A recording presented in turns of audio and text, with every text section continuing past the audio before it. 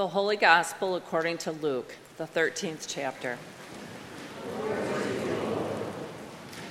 At that very time, there were some present who told him about the Galileans, whose blood Pilate had mingled with their sacrifices.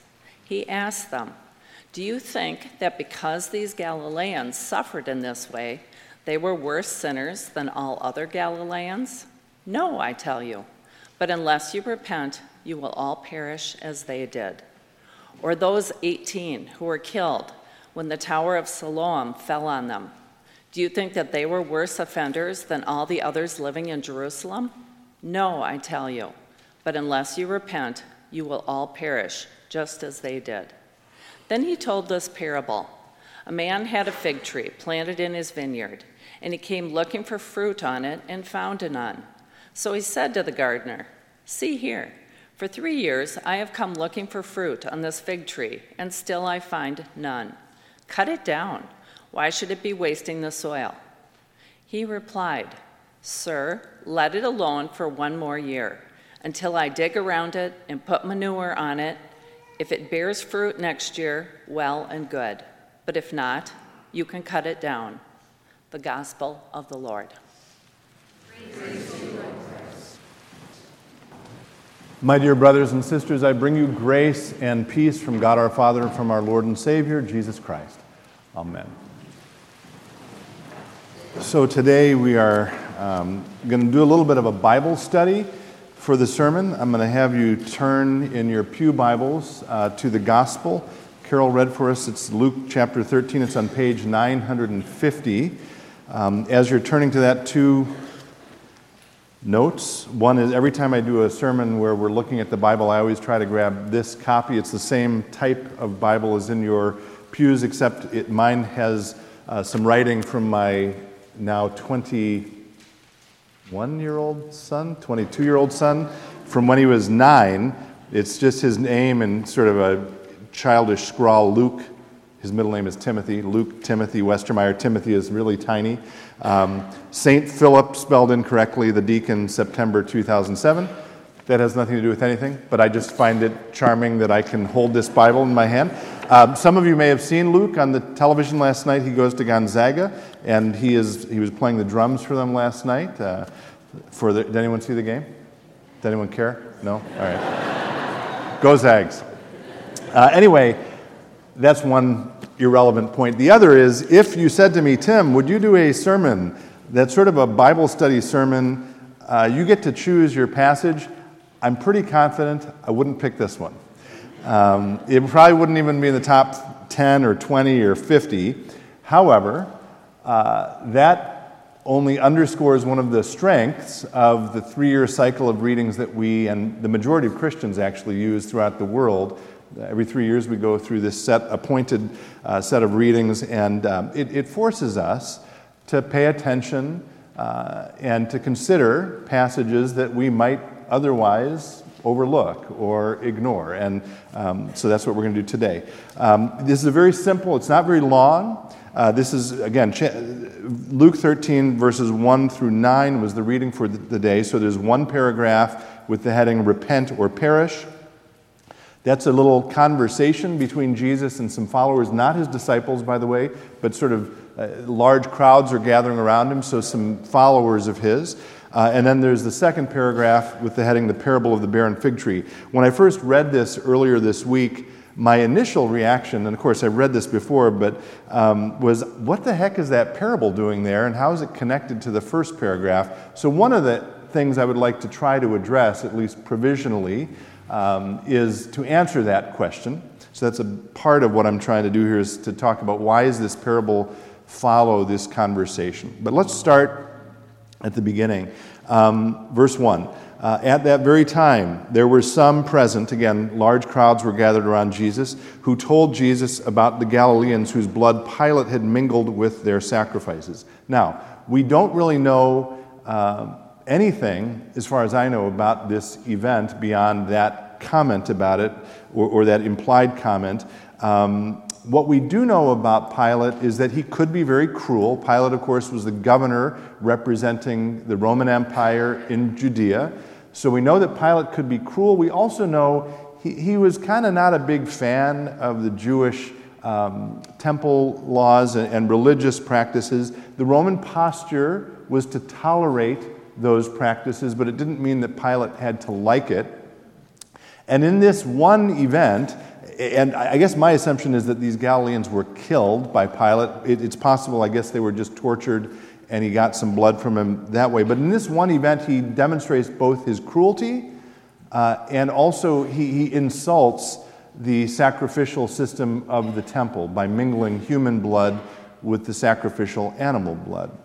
Now, Luke does not tell us precisely what these followers said or what question they asked, but by the way that Jesus responds, it is clear that as they are lifting up this topic of conversation with Jesus, they are either implying or suggesting or asking the question, Jesus, this thing just happened and it's kind of terrible. These Galileans, let's assume they were killed, and Pilate did this awful thing. And they seem to suggest that they are saying to Jesus, do you think they did something to deserve that? Right?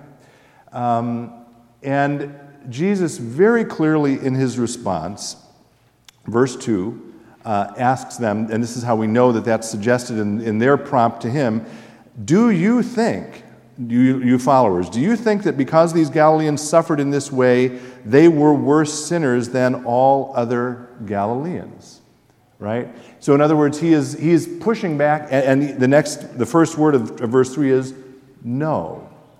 He's pushing back strongly against that impulse of these followers to suggest that these people did something wrong. Now, 2,000 years of distance has a way of making us, I think, feel superior often to people in the Bible. And I just want to pause and be a little bit charitable with these interlocutors of Jesus, because what they're doing is a very human response to the problem of evil.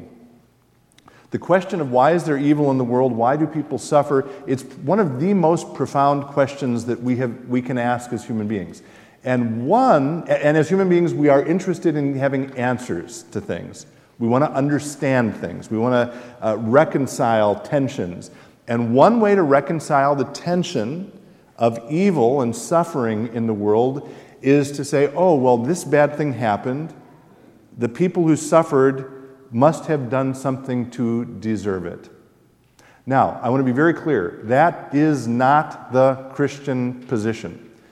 It's not.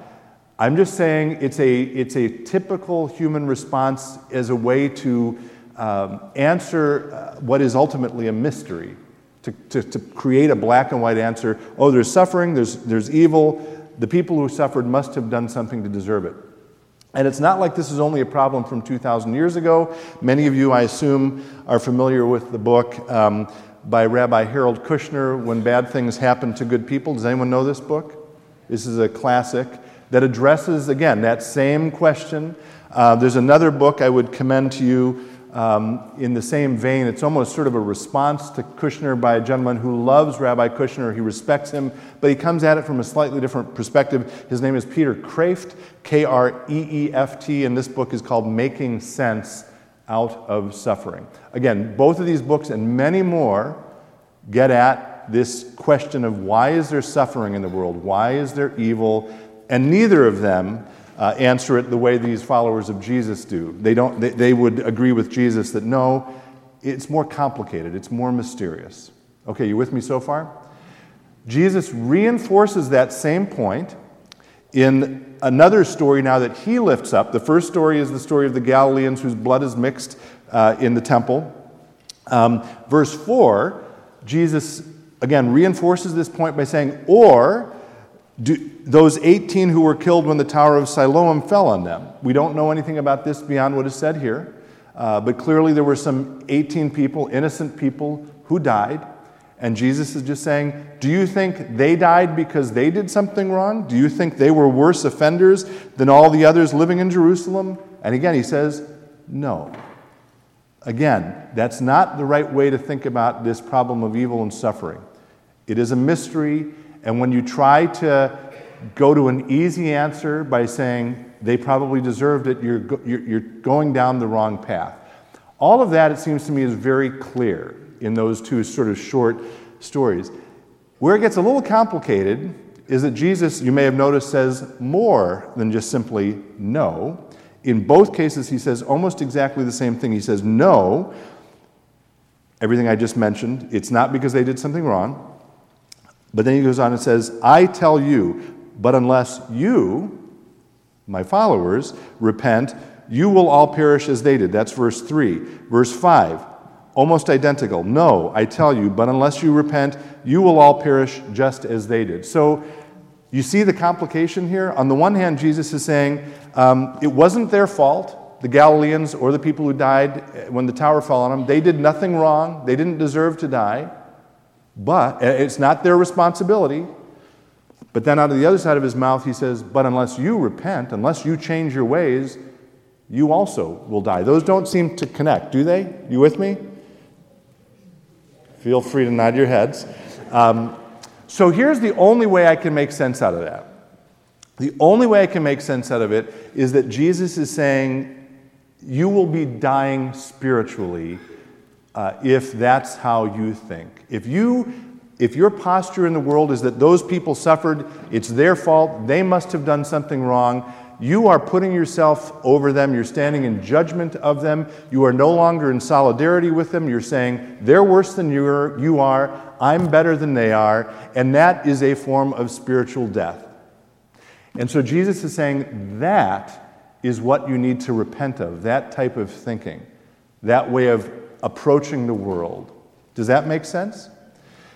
And that, actually, I think, is the very natural bridge then to the parable. Now, I'm going to say a couple words about the parable before I do. When we talk about parables here, I always like to remind you, parables are not equations. They're not a bunch of words you put into a calculator and hit the equal button and say, this is what the parable means.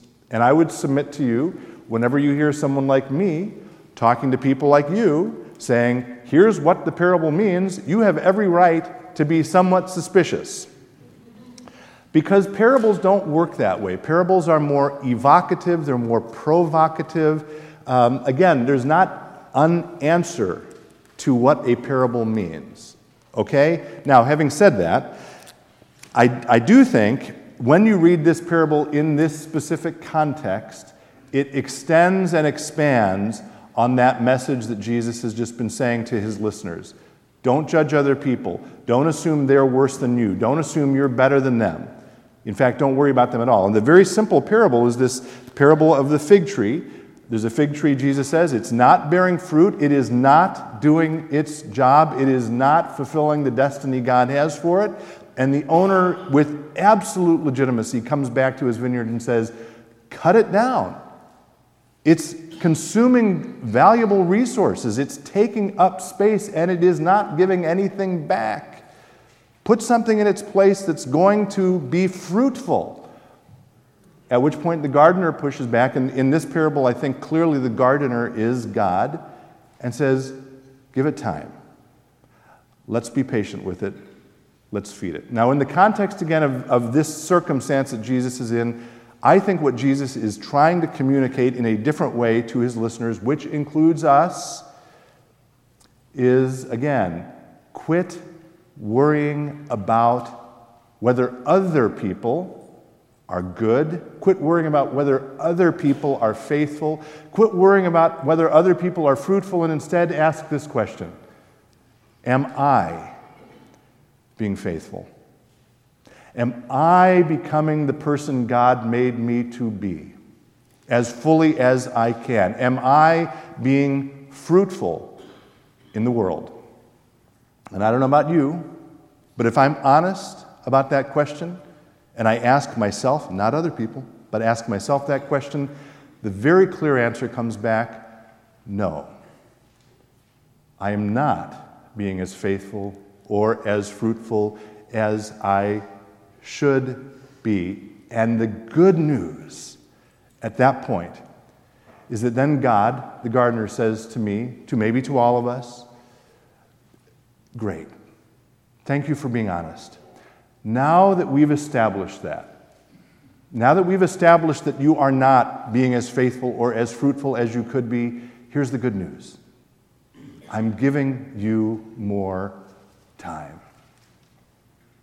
And more than that, equally good news, I am going to encourage and support you.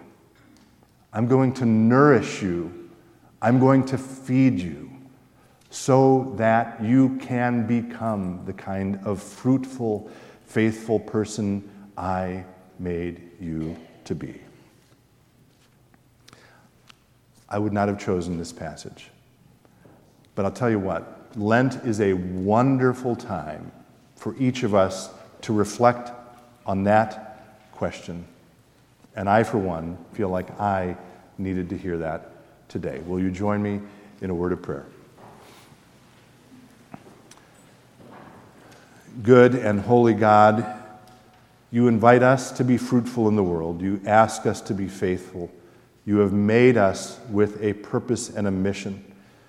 We pray today that you will help us to be honest about the ways we are not faithful and fruitful, and that we will accept your assistance and your help as you work to make us so that we can go back out into the world and share your love with those in need. And all this we pray in the holy name of Jesus.